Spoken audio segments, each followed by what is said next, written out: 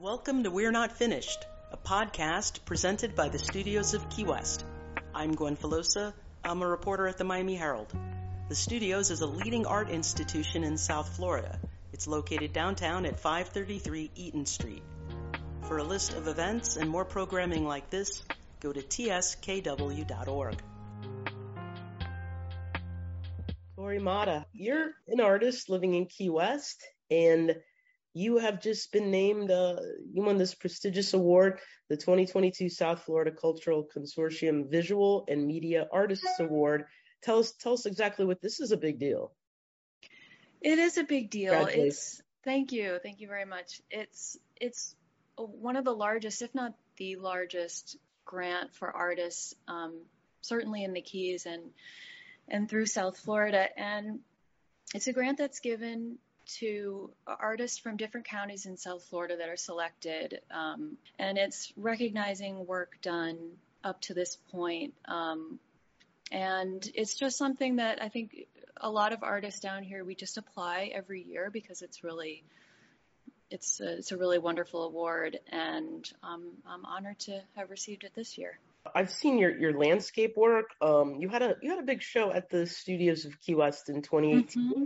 Where you are, and the studios described it as, it's landscape, but it also shows some emotional space and beautiful work. It's not as specifically defined. Like there's a lot I can work with when I see it. Mm-hmm. We really, actually, my work now represents quite a big departure from that body of work, which really was my whole trajectory. Kind of phase one of my career as an artist is represented by that work, and like you said, it is very representative, not of specific landscape, but evocative of space in that way. We're kind of using those elements of landscape to suggest a space that kind of is more felt than literal.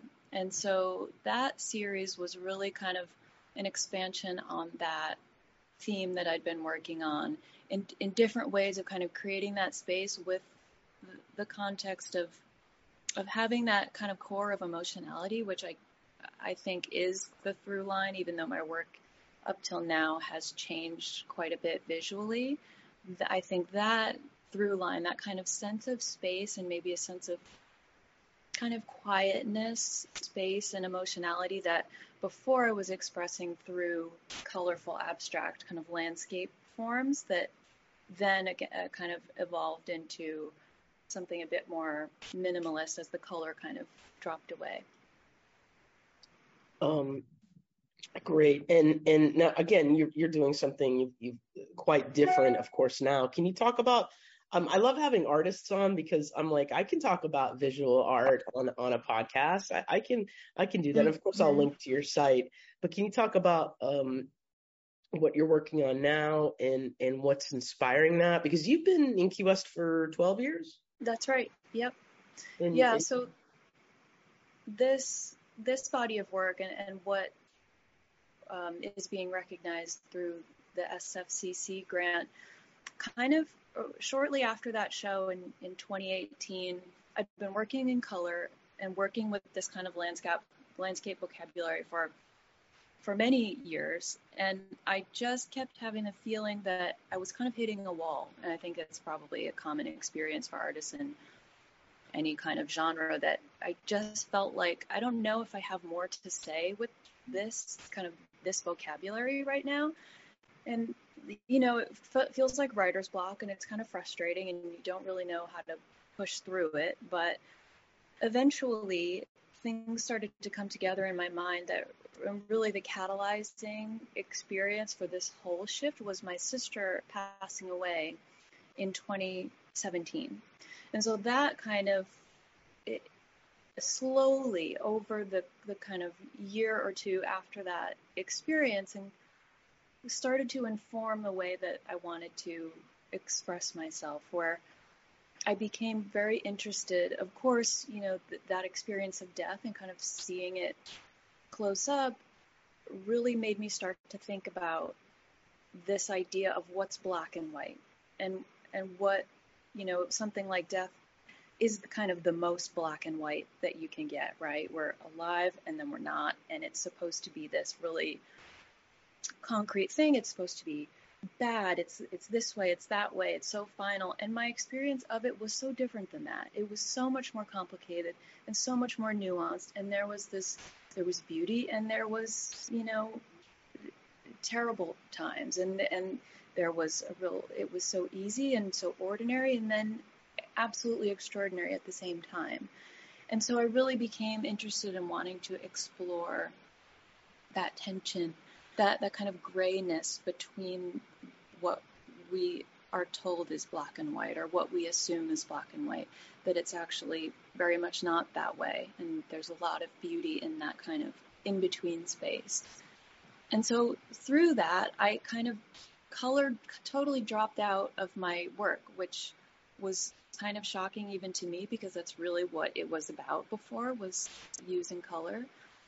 But that kind of dropped away, and I started to take black and white as those symbols of those kind of opposite states, and kind of using that to explore these appearance of opposites and how they show up in our lives and how we relate to them. And so that kind of has manifested in work that's much more kind of minimalist. I'll kind of focus on a shape that's symbolic to me that I want to explore, working with multiples that kind of speak to this nature of relationship and how things change and move, and how we experience time and events, and kind of using all these separate symbols like black and white, separate shapes, disconnected shapes, using those to explore the way that they actually are connected, very deeply connected. Because I lived in New Orleans for a long time, and kind of the way I grew up, when it comes to grief and loss and death, I kind of, I'm not really afraid of talking about it or of exploring it. A lot of people are. They get, which is, I totally respect. But I'm wondering, is it somehow tap your emotions? I don't want to say inspiring you, but it informs you in a way, or is it kind of like shutting down? I mean, what, as an artist, that kind of pain or that kind of experience? Yeah, it absolutely informed. I mean, I don't think I could make this work if it were just an intellectual kind of exercise. I don't even think I would have considered it or gotten there had I not had that kind of catalyzing emotional experience. And I think my work, even though I tend to change mediums quite a bit, I like to explore with different things. I really don't paint in the traditional sense.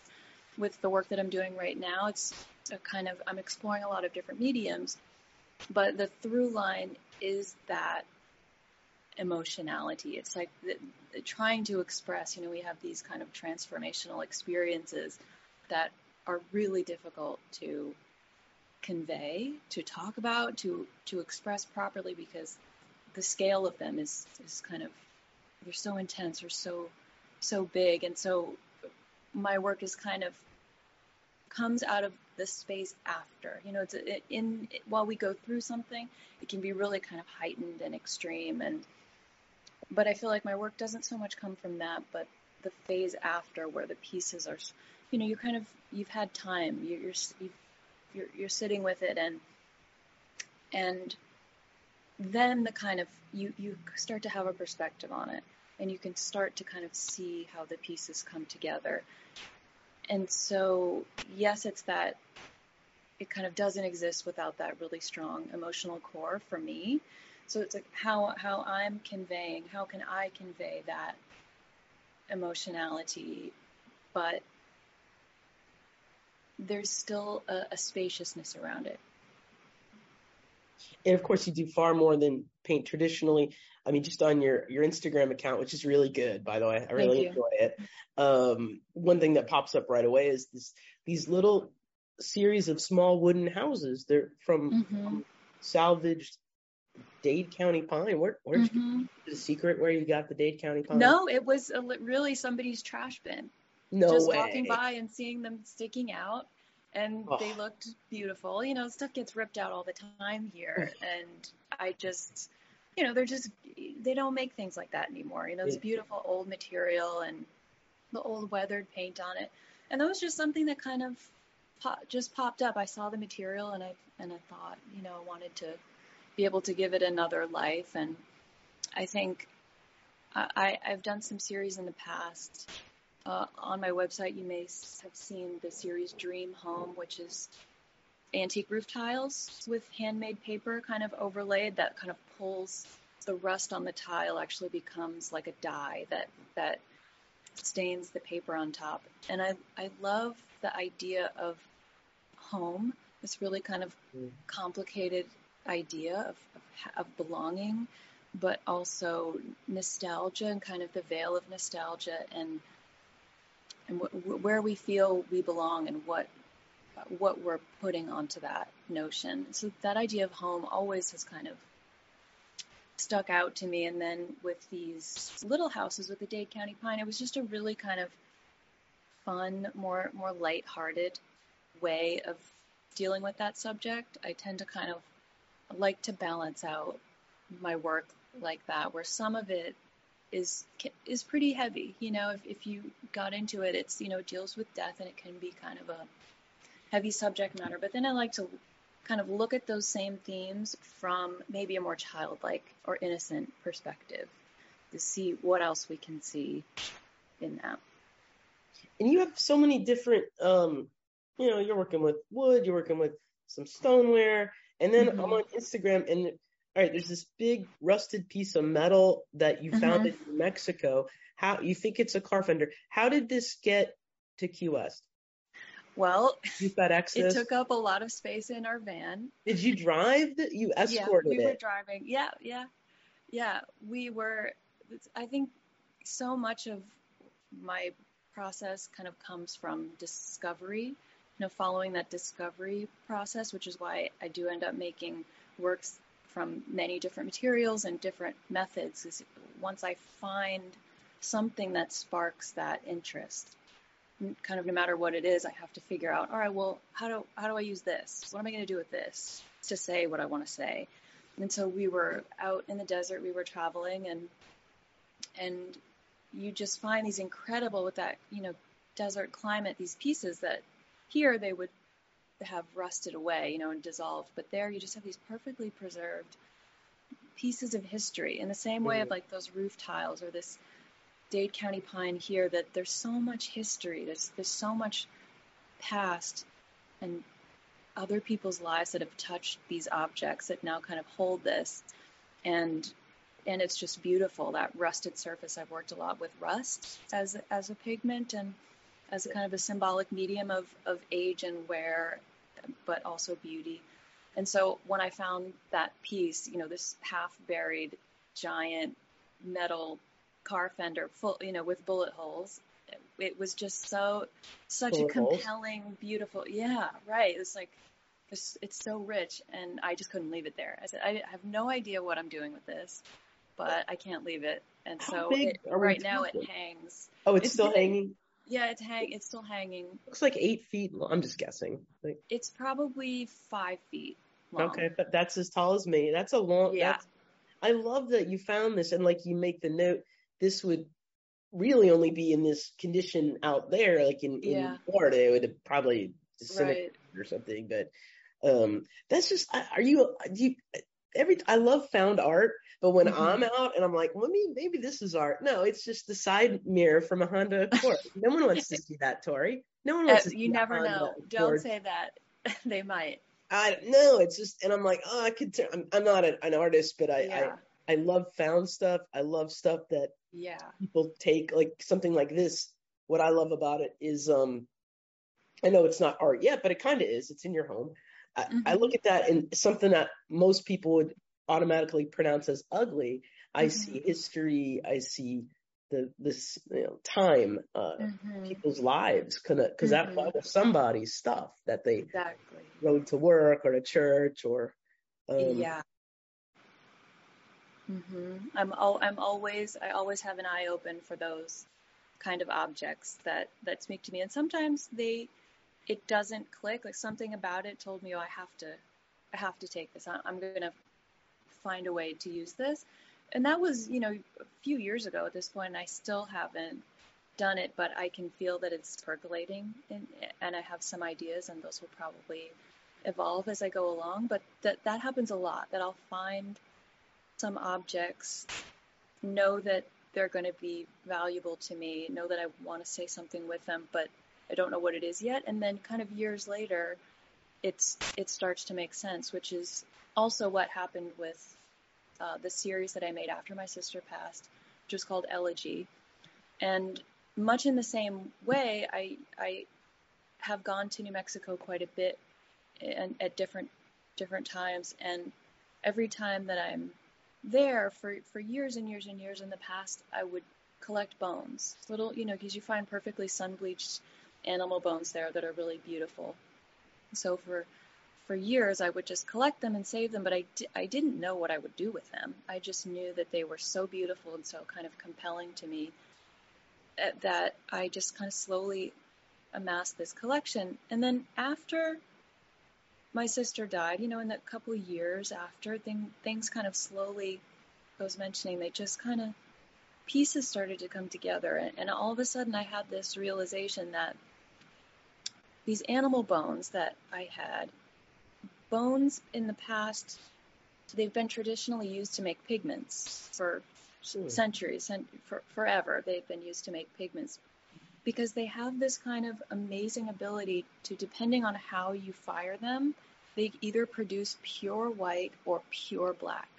And the idea that this bone, which already is kind of a symbol of both life and death, right? It's like the structure for life, but also represents death, also amazingly creates these other opposite states, black and white. And so the bone as a material just became, when I had that realization, that really was like a lightning bolt that people talk about. That was when something really happened, and I realized, okay, now I know why I've been collecting these, and I know what I need to do, and then began to create my own pigments with those bones. That then created the series Elegy that kind of shifted my whole body of work. That is so beautiful. And I'm going to keep talking about the Fender. When you I'm taking this, were your friends supportive, or were they kind of like, oh, here we go again? Or were they like, no, I don't want that in the car? Did it be clean? I was with my partner, Ben, and he did not fight me on it. I think That's he nice. knew, yes, we have to just squeeze it in and we'll make it work, and we'll step over it until we get back to Florida. Yeah. It's a good thing you didn't get pulled over. It was to be like, I'm an artist, and this is... Well, the bones, I mean, I had bags of animal bones, too. It wouldn't look great, so luckily, no. It would be in a police report, it wouldn't sound artistic. But, and again, you just got this huge grant, the South Florida. And I always love, because I have a couple of friends who are artists, and it's a monetary award of $15,000, but you also get this, you'll begin an exhibit in Miami. But my friend, she got like $12,000 recently, and she's like, yeah, that's like my whole life's work. It sounds like this, but that's pretty good money for art, right? We don't fund art. It's fantastic. Yes, I know. It's really true. It's fantastic. As an artist, we all work other jobs to try to make this work. And so to be able to be recognized like this and have an award of that size is just, I mean, it's incredible. I think artists would probably try not to think about the amount of unpaid hours that we've put in over decades. That's what my friend would say. She's like, people think, oh, that's a chunk of change. And it's like, Exactly. And the materials that I've spent, I do not have any interest in looking up how much I've actually spent over the years. Because we know we need to do it and you make it work. But of course, it's incredible. And I want to mention too that that SFCC is supported in part by the Keys Council for the Arts, which is an amazing resource for us here. Yeah, there's a lot of opportunities for artists there. Now, you are from Stoneham, Massachusetts, to Clark. I know Clark. I have friends. Oh, you do? Yeah, nice. Clark. There's some street cred with Clark University. I mean, this is to me, I envision it as a kind of a working class, these are real people. And when were you like, you know what, I'm going to do art. This is what I'm going to do. Were you a kid? Were you in college? I mean, you're still very young, but I'm saying, like, when did you say this is what I'm going to do? It's funny. I've thought about that, and I think I just, from the beginning that you see the world in a certain way, maybe before you understand what a career as an artist is. I don't know that I really thought about it like that, but of course it goes back to the very beginning in terms of my love for making art and kind of thinking about things in that way and kind of having that sensibility always from the very beginning. But I never really thought about, maybe it's just something in my personality, I don't know, I never really thought about, was one of those people that was like, I'm doing this as my career. I just kind of was more open and just kind of, all right, I'll go to college, and of course I'm going to major in art because I couldn't imagine doing anything else. So I was making those kind of choices. But of course I had no idea what that would actually mean as a career or, as a job you would do after. It was just always the obvious choice for me. There was nothing else that I was going to pursue like that. But of course, after college, you're kind of set out into the world, and I did a lot of other things. And so it's kind of, I had my own practice that I would do on my own, but, less rigorous when I was younger. I was always doing it, but of course that you're working other jobs, you have less time to really dedicate to that. And so I kind of explored life. I tried all sorts of things and did, different jobs, and always kind of came back to that. And then when I moved to Key West, that's really kind of when I was able to get more grounded and established in my practice, and when things really started to take off. What was it like moving here? Had you been here, or did you, I mean, it's a different place. It's a really different place. You're from New Orleans, and it's actually quite similar in smaller scale. Yeah. And of course, it doesn't have, the kind of poverty and crime that right. It's the idea, the kind of like you can be who you want here. That spirit is the same as in New Orleans. And people wear costumes all the time, and it doesn't bat an eye. Yeah. Bats an eye. But this idea of putting, life first and family and friends, and then maybe work or material things. I don't know. Mm-hmm. That's what Key West was for me when I got here. I was like, oh, I can be who I want here. Yeah, totally. Totally the same. Yeah, I was traveling a lot and kind of ended up down here. I hadn't been here before, but immediately you just feel that it's a really special place here, and it did feel so kind of like it's just, it's so beautiful physically, of course, which helps so much, being inspired and feeling kind of excited to be somewhere. But you could just tell right away that this was a special place, and the community kind of being so open, and just that you can really do what you want and be what you want in a way that didn't even really think about it. But coming from the Boston area, once I left that, I could kind of see how it's much more in places like that. You're much more kind of expected to kind of be serious about one thing and do that. And if I also wanted to be a musician, or if I also wanted to be a graphic designer, you're kind of taken less seriously, or at least that's how I felt, that you'd be taken less seriously in all of them. And at the time I was younger, I didn't really know. I wanted to explore. I wanted to try these different things. And here, everybody does that. Everybody is multifaceted. There's just less kind of categorization in general, I think.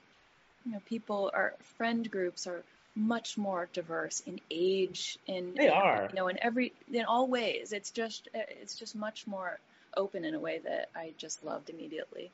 I don't think I know a single person who either isn't a full-time artist or someone that does here and was like, I'm going to do photography. I'm going to paint. My friend was like, I'm going to do stencil art. And now she has like shows and stuff. Yeah. And in my own small way, like doing stand-up or emceeing shows, never thought I could do. I could only have done that for years. Like you said, someone tomorrow could be like, I'm going to play guitar, and then they got gigs. I mean, it's Yeah. a remarkable place. But I also like to point out to people, and I'm not complaining. I'm very lucky to be. I don't know anywhere else I could be right now. I don't know if that makes sense. That's the only way I can be here. I can be in Key West. But Yeah. it's a remote place. The expenses, come on, we all know it's expensive everywhere. Yeah. It's insane here. But Yeah. it's the remote feeling, and, feeling it's hard to travel if you want to go to, America, wherever that is. But are there things that are challenging? Because you could live wherever you want. I mean, we all could, but you really could. You could be in New York. You could be like, hey. Yeah, I suppose that technically it's true, but there's still just, and of course I think about it. I think about it often. I question, should I consider somewhere else to be? But every time I do that, it's just a pretty clear answer for me that no, this is where I want to be, and it's home to me. This is a really special community, and if it gets to the point where we can't afford to be here, then so be it, and we'll figure something else out. But until then, it really feels like home, and it feels like Key West has offered so much to me and still continues to, in these ways, really special ways that kind of come from, I think, it being a really small community where it feels like a small kind of family, tight-knit community in a way that just makes everything kind of feels more relaxed and easier. And like you said, leads to these kind of amazing opportunities. Like, yes, we're small. We're a tiny island. We don't have any big museums here. We don't have these kind of, the kind of venues that you have in bigger cities, but it is small. And so we're able to kind of make those steps to the next level, to get a fantastic show at the studios of Key West, for example, and, be able to kind of build this big body of work. And you just get these little steps that kind of lead you to, that allow you to grow in ways that I think would be a lot harder in another place.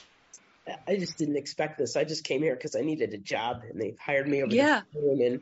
And you brought up some great points about, you move here and you have friends, because every once in a while I'm like, oh my God, am I ever going to have a washer and dryer? I'm sorry. That's something to think about. Yeah. I don't care about shopping because you've seen how I dress. But then I think, but Helen Harrison lives here, and Judy Bloom runs our bookstore, and Emily Berg runs, and Elena Devers, like, these amazing people are here. Yep. And it's just, it's something else. Mm-hmm. It is. I'm the beach. Yeah. And my final question is, what are you streaming right now? Are you watching anything on Netflix that we should know? Oh, good question. I've gone back to the comfort shows recently. Arrested Development is on Netflix. Rewatching? I'm assuming you're rewatching. Oh, yeah. Rewatching for the nth time, yeah. Because it's good when I have to do my, busy work, computer work, throw it on. But is there anything good that I should know about? I recommend, but I only watch horror or true crime. Severance is the best show I've ever seen, but it's on Apple. But I can hook you up with all. It looked so good. Okay. It is the best thing I've ever seen. Like, it's just, wow. Okay. I was not expecting that. It's just, boy, it says a lot. And then, I'd recommend that. But also, we're on the Zoom. Is that your studio? Because it's the most organized thing I've ever. Oh, it's not organized. Don't worry. Yes, it's not organized at all.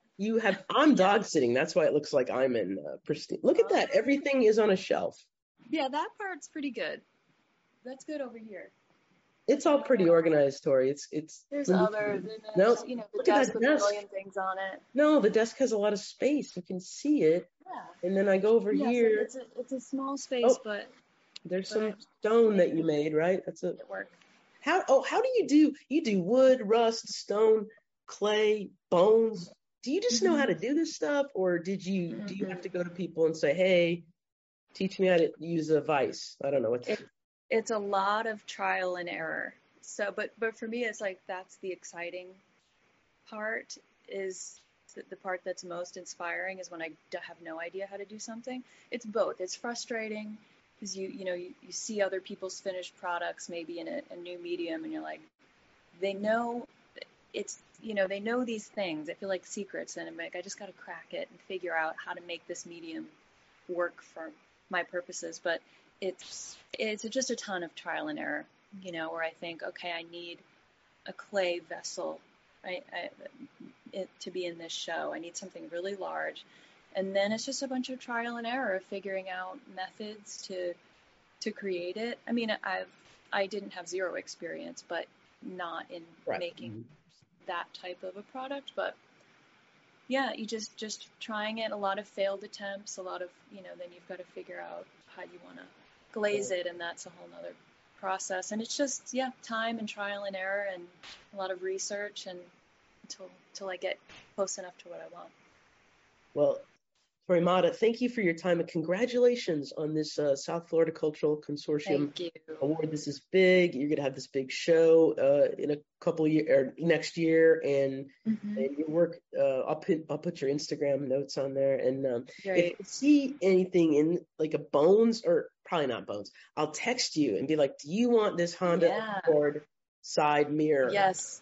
Great. I have people now that do that. They're like, I found some roof tiles on the side of the road. They're here. Go get them. That's great. I love it. I'll send you a picture, and you'll just be like, I'm blocking this number now. But thank you, and I wish you the best.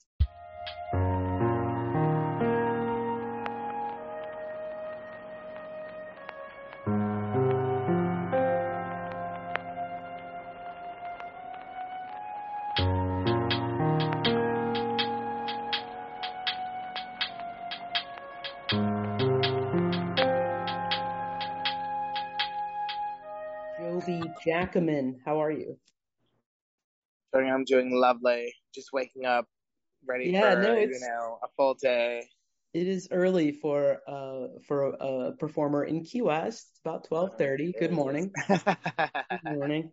Now I met you as Puddintain, performer extraordinaire. You hosted the Queer Keys fundraiser at the Key West Theater. Remember that? I definitely remember that. It was actually so much fun. And I was beyond honored to be asked to do that. I thought that's a big deal. I was a big stage. And you were so funny. Oh my God. I'll never forget. Like, you had me in stitches. Thank you. You were amazing. It was a big deal. I've done some shows. I know you have too, but that one meant a lot to me, to be included, to be asked. And the crowd, how great was that crowd? They packed they were amazing. It was like literally nothing but people who I love in the audience. It was awesome.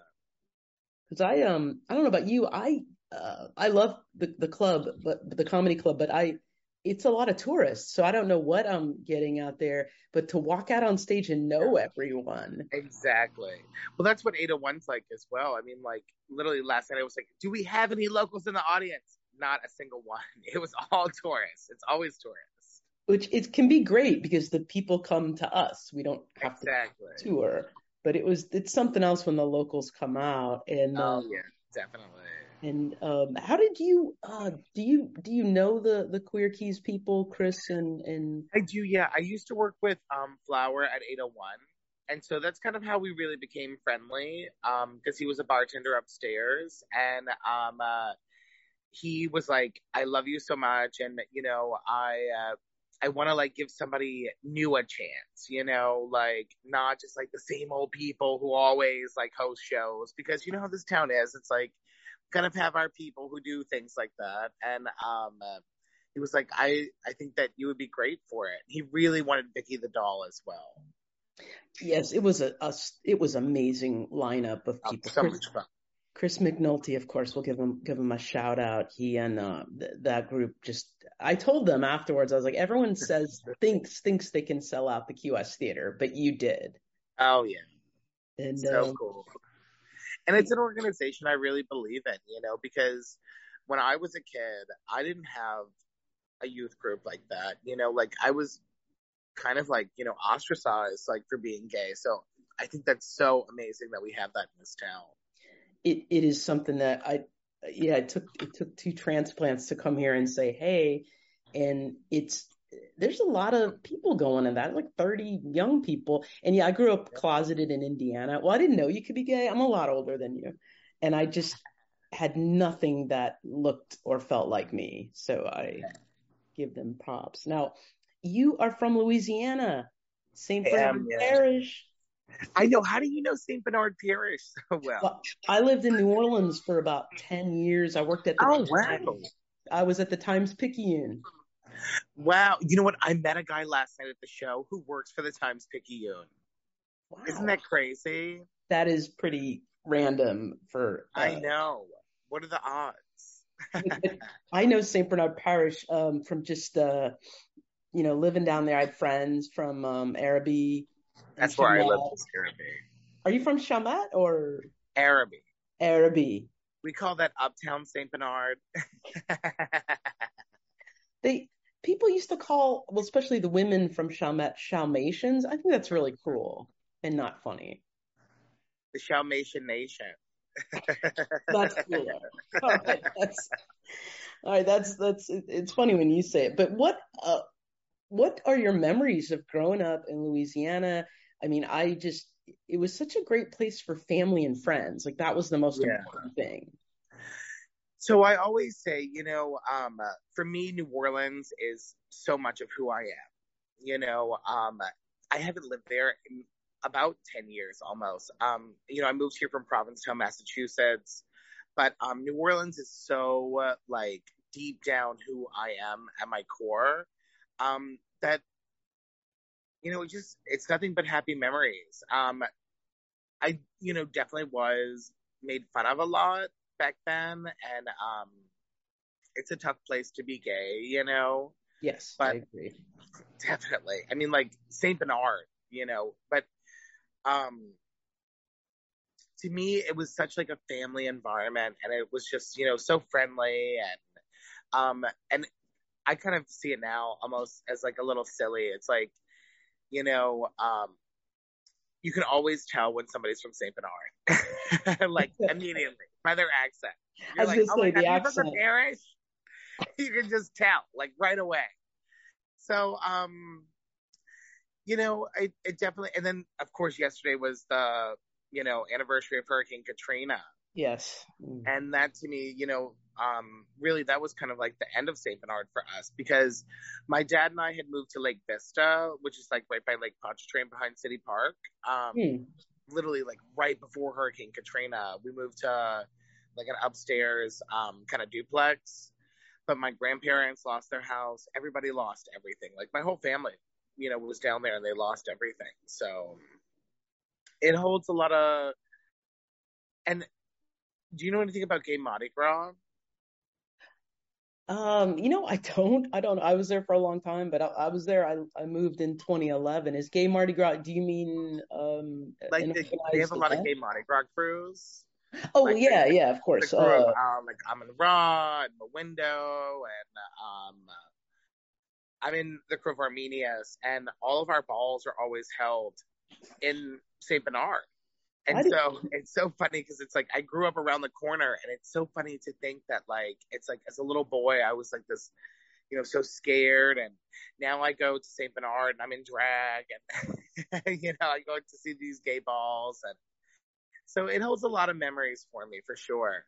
That's great. No, I don't. How did I miss all the gay balls? I was thinking of Crew de Vue when you said the. Oh yeah, well that's a lot of fun too. Well, the Gay Mardi Gras cruise, it's kind of like, if you don't know about it, it can very easily be missed. They don't make a big presence, because they are just balls. They don't have parades or anything like that. I missed out. I mean, could they have been there in 2010 or? I mean, they've been there since 1969. Oh, jeez. Some of the crews, they predate Stonewall, which is really amazing. That's amazing. Oh, honey, we're gonna have to get into the history of it. I have a book for you. I'm gonna have to check it out. Is it all men? Is that why I missed it? No, well, back in the day, there used to be lesbian gay balls as well. But of course, like lesbian bars and everything else, that kind of went to the wayside, unfortunately. But no, it's like a very big deal, and it's very kind of like secret society, like very much like Mardi Gras. There's a lot going on. You'll have to come to Mardi Gras with me. I would love to do that. I would love to do that. Now, how old are you? Because you're a lot younger than me. I'm 32. I'm going to be 33 in October. Yeah, you're super young. I'm 50, which sounds made up, but I am. And I'm wondering, like, when were you performing as a kid, singing, dancing? Oh my When God, did it hit you? absolutely, yes. Mm-hmm. So, I always say, when I was a kid, I used to steal my cousin's dance costumes. Like, my cousins were like in dance school, and I'd be like, oh my God, look at the feathers and rhinestones. Like, I want sequins. I literally have always had it in me. Always. And were there famous singers or people maybe in your family or people who inspired you? Was it someone famous or just someone you knew? Okay. When I was a kid, I used to do Cher impressions. Like, literally, I was 12 years old, and I was like, do you believe love at below?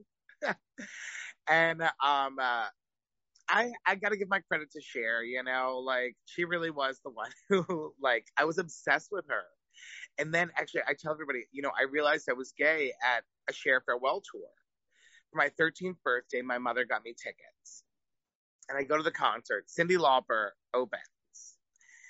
And she lights up the whole audience with a rainbow and sings True Colors. And I looked around and I was like, oh my God, I'm gay. Oh my God, everybody here's gay. That is the best coming out story ever. Jobie. I was like, oh shit. I've been doing these Cher impressions. I'm here with my mother and everybody's gay. I was like, oh my God. And it all fell into place that you. It kind of all fell into place after that, yeah. And it's True Colors, which is the greatest song. I know. That was her first farewell tour.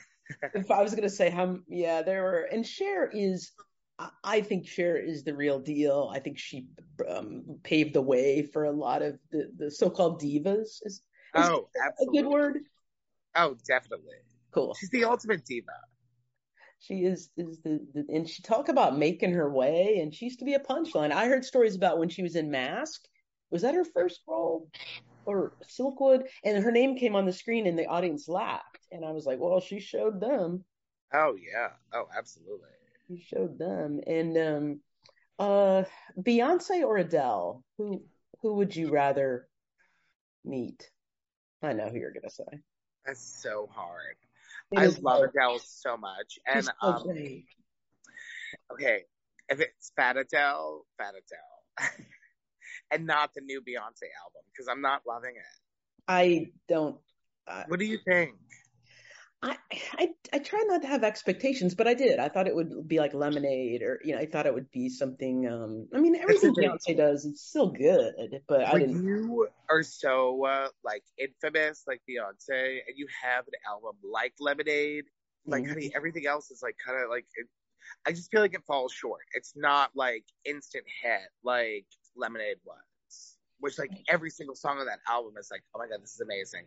And the music, like the whole music video is gorgeous, like perfect. This is not her best work. It's just, I mean, I don't know if she can do another Sorry. I don't know if that's possible. Yeah, but maybe not. I would meet Adele. I would choose Adele, even though it is the most difficult decision. I think Adele would be more fun, but Beyonce would be more glamorous. Oh, definitely. I take and it back. her daughter Solange lives in New Orleans too.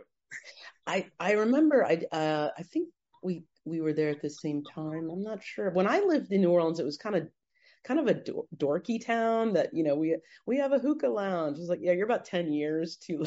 Oh yeah. And I liked liked one on Frenchman Street. Yeah. Oh yeah. I liked it better, dorky and kind of. It's still dangerous, but I liked it kind of a hokey little make-believe city. Now it's super fancy. I haven't been there in several years, but I'm going back in October. And when's the last time you were there? It actually has been about a year, and it's been too long. Like, New Orleans is always like on my list of like, okay, I need to go. Like, I really just want to go and eat. Yes. and hear music. Like, and of course, like, see all my friends that, like, I haven't seen in forever, you know? But I miss it a lot. But do you think it's too fancy? No, actually, I'm worried that it's too dangerous. I'm scared. It is. I keep up on the news, and I was like, well, whoa. It was, I always say, it's like, you know, I'm so spoiled because I live here, and it's like, honey, if you go out and get drunk in Key West, like, you wake up the next day, you have your purse, you have your keys, like, you know, somebody calls you an Uber, like, they got you a piece of pizza, like, I feel so taken care of here. And there, it's like, I'm scared because it's like, people get mugged in the middle of the day. They do, and I'm so spoiled. I'm like, oh my God. I'm spoiled in Key West. I've been here 11 years. I don't lock my doors, and I know I'm going to pay for that someday, but only if I'm listening to a really scary true crime podcast. Then I'll get up in the middle of the night and I'll go click. But I'm saying, like, it's just, I think Key West and New Orleans are a lot alike when it comes to the feel, the vibe, if you will. Like, people are friendly. I think people are friendly. Laissez-faire attitude, you know. It's like and people enjoy their life here very much like they do in New Orleans. Yes, I learned so much in New Orleans, and I got there, and a couple of people at the paper, you know, we're all Yankees, and I remember somebody just going, "Oh, no one here has ambition, and it robs you of." And I remember thinking, okay, and then like a year later, the most important thing in my life is enjoying my life, and not climbing some mythical career ladder. How what's a day in the life of Jobie like? How do you make ends meet? How do you live here in Key West? Okay, so I'm 100% a workaholic, and I'm really trying to not be. But honey, I work all the time, like 7 nights a week. So today, you know, I'm not gonna lie, I had a little bit of fun last night because I've been working a lot. So today, you know, I wake up around noon, which is pretty typical. Sometimes I go to yoga with Nick Mazza, which has been like one of the best things I started doing this summer. Oh my God, like getting back into my yoga practice has been amazing. It's really had me so centered, and like I feel so much better. And it's like, oh my God, what did I have to do? Start exercising? Who knew? You know, like, how great you'd feel. They lie to us. But generally, you know, I like to keep my mornings, aka my afternoons, like to myself open, because it's my time that I just get to like center, you know, and so I usually, you know, go to yoga, come back, hang around, have my coffee, maybe like have a little lunch, hang out with our dog, Mr. Charlie. And then I work at Blue Heaven, so tonight I have to be there. And then I go there, and then I usually come home after. You know, I think people think that because, you know, I'm a showgirl, it's like, you know, this party lifestyle, and sometimes it is, but most of the time it's not. Most of the time it's one of my favorite places on the island is the Island House. I haven't been there a lot this summer because I've been worried about monkeypox. But I love to just go sit in the hot tub, have a glass of rosé, get a club sandwich, come home. That sounds good, because you are. I'm sure you have a lot of fun. I when I do comedy or events, in my job, it's fun, but it's a lot of work being on stage. Oh, definitely. Oh my God, absolutely. That is work. Crazy. And how did you come up with Puddin'Tain? How long have you had Puddin'Tain? Where did that character come from?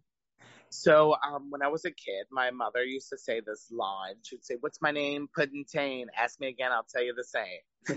So I remember her saying that. And oh man, I want to say it was like, maybe 2012. I did a drag workshop, and I used to have another character before Puddin'Tain, and her name was Lady Facile, which means easy in French. Nice. And you know, she was a little bit more old school, and so I did this workshop, and it was like super cool. Like, our show was at the Always Lounge. Do you know Vin Santos? He was a drag queen in New Orleans. Like, I don't. I clearly missed out on a lot of things. I know. I was drunk for a long time.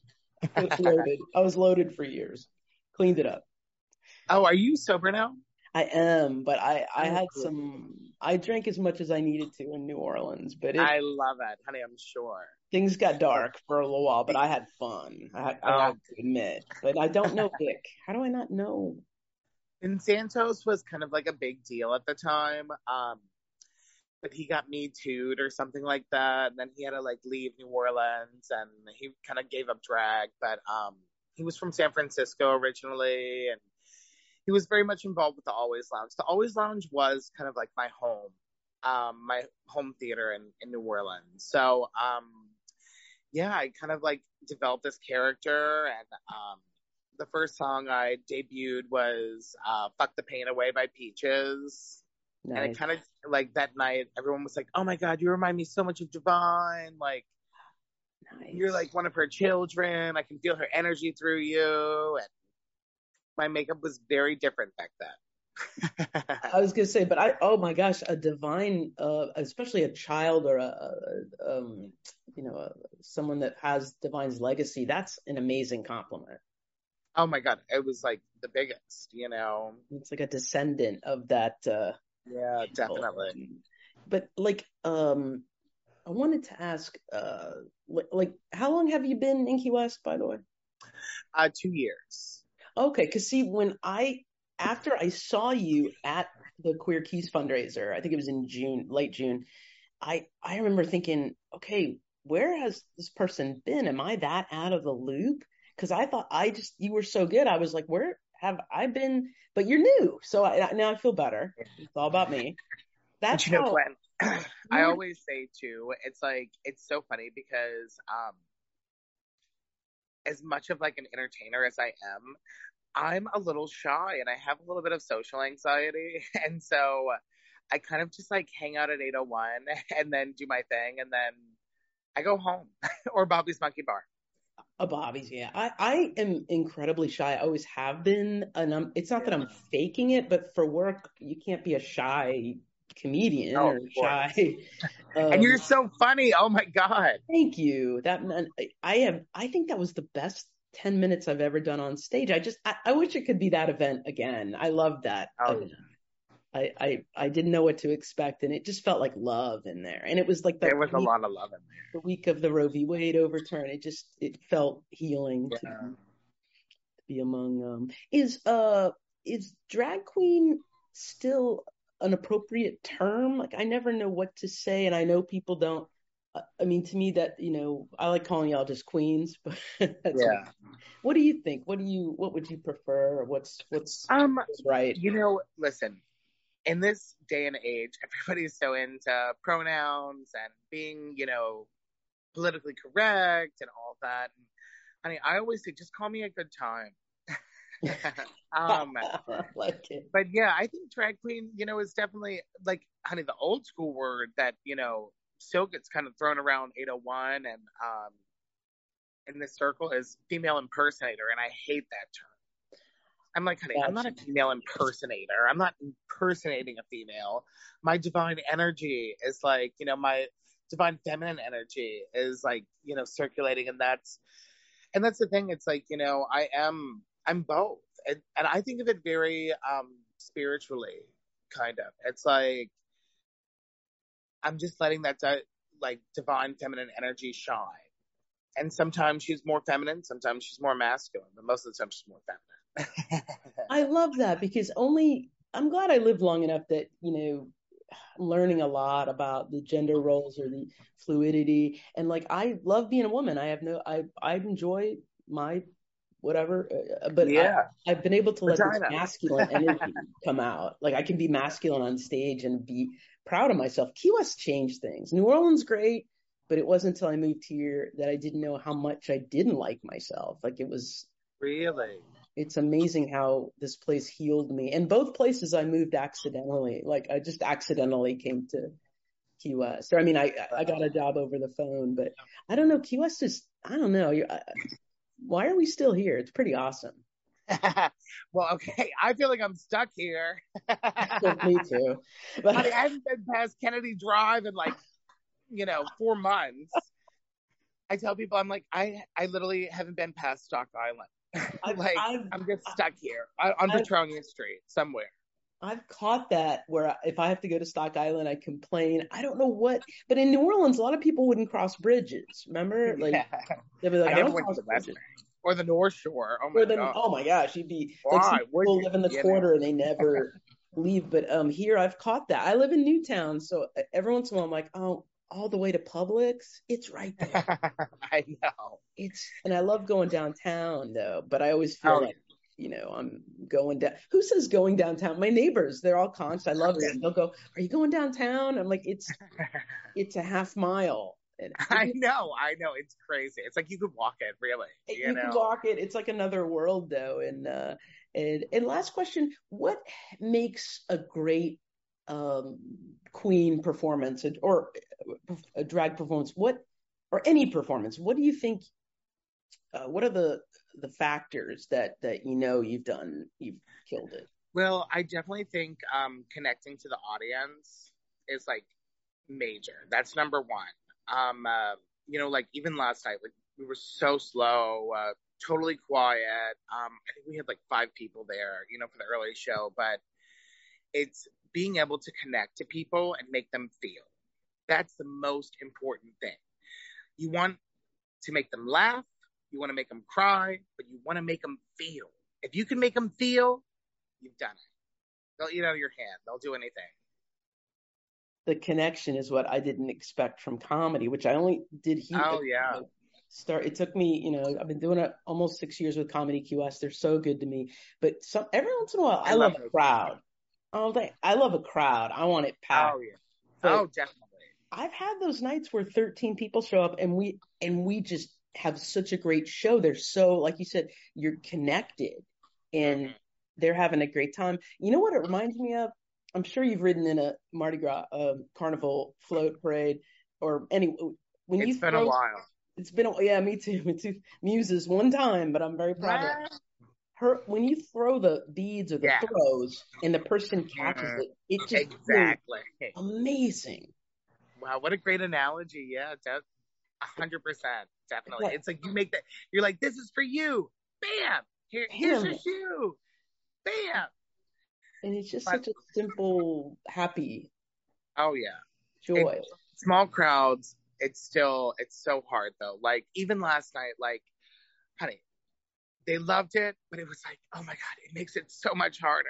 You really have to work for it when it's like 5 people. You're like, it's rare when I've done a small show. And Tom Dustin, he's been a national headliner. He helps run Comedy QS. You know what he says? Like killing in front of 20 people feels like bombing in front of 300. Exactly. And it does. So true. Oh my God, no, totally. It is rare when a small show. You work hard up there for 10 people. Oh, yeah. Well, I'm definitely coming to see you for the Wednesday to kick off Women's Fest. Oh, thank you. I'm really excited about that. It's going to be great. I'm just so glad I met you at a show, which is very apropos for us. And Jobie Jacomine, Puddintain, you're out there all the time. Where can people see you mostly at? So I'm at 801 every Friday, Saturday, and most of the time on Mondays. I am taking a little bit of a vacation in September and October. But by the time Fantasy Fest is back up and running, I'll be, on the stage. And I do host the free Saturday matinee every Saturday at 5:00, and it is all ages. So bring the kids. Let everybody, it's for the people of Key West. We do that for you guys. So that's great. Where is the matinee? It's at 801 downstairs. At 801. Okay, family friendly. That's great. Jobie, thanks for taking the time, and we're gonna have the best Fantasy Fest and Women Fest ever. Oh my God, I'm so excited already. Like, well, last year was my first Fantasy Fest, and I think it'll be nice to have the parade because otherwise it's just a bunch of like naked old swingers, which I loved, which was so much fun. It's definitely not like Mardi Gras. It is its own thing. There's a lot of swingers. It's a lot of a lot of body positivity, I'll call it. And nothing like Mardi Gras. When I got here, people were like, that's our Mardi Gras. It's like, never say that again to me ever. No, honey, it's nothing like Mardi Gras. It's nothing. But the parade, the Saturday night parade, is amazing. So I'm going to be in it. I'm so excited. Yes. I feel bad because my crew is like, when are you coming to make costumes? And I'm like, I don't know. I work 7 nights a week, and I have to go to yoga too. So, but maybe tomorrow. We'll get there. We'll get there. Jobie, thank you, and I'll see you soon. Take care, Gwen. Thank you. Bye.